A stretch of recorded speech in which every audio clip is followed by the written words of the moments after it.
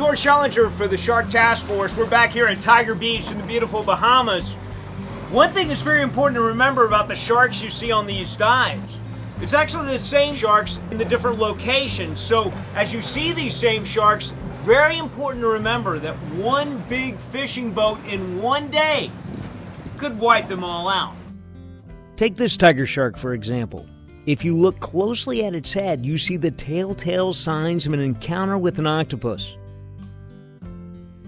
We saw it many times over the course of a week. Jim Abernathy recognizes marks on these sharks all the time. Do you feel, in your experience in being out here and as many times as you've come out here, is enough being done to protect these sharks? Absolutely not.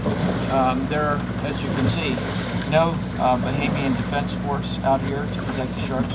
These are not protected. In fact, Tiger Beach has been affected by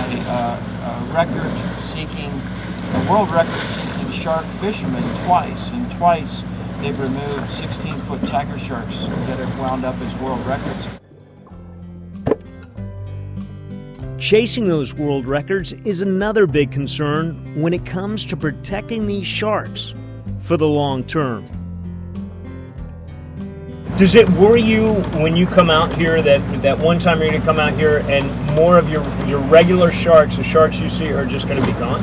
Absolutely. In fact, a few years ago, I thought that our favorite shark, Emma, was the one that was taken, and I put a reward out for pictures of the world record shark fisherman that tried to capture one of the sharks here to see what shark it was. Unfortunately, it wasn't.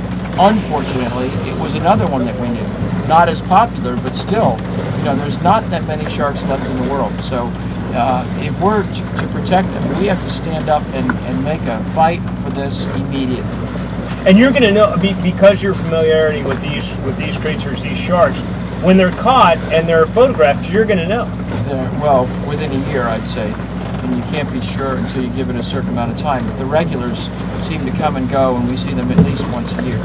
So, and the ones that live here all the time only leave when a shark is killed. For example, when those two world record sharks were actually killed here, all the sharks left for 6 weeks to 2.5 months.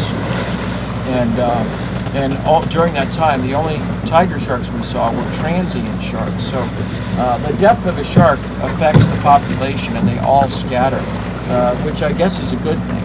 But it's sad that at a place like this, probably the best place in the world for tiger sharks, isn't protected yet.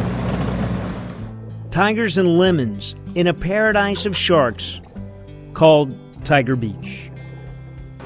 I'm George Schellenger for the Shark Task Force. Why wait a whole year for just 1 week on sharks? We'll see you next time.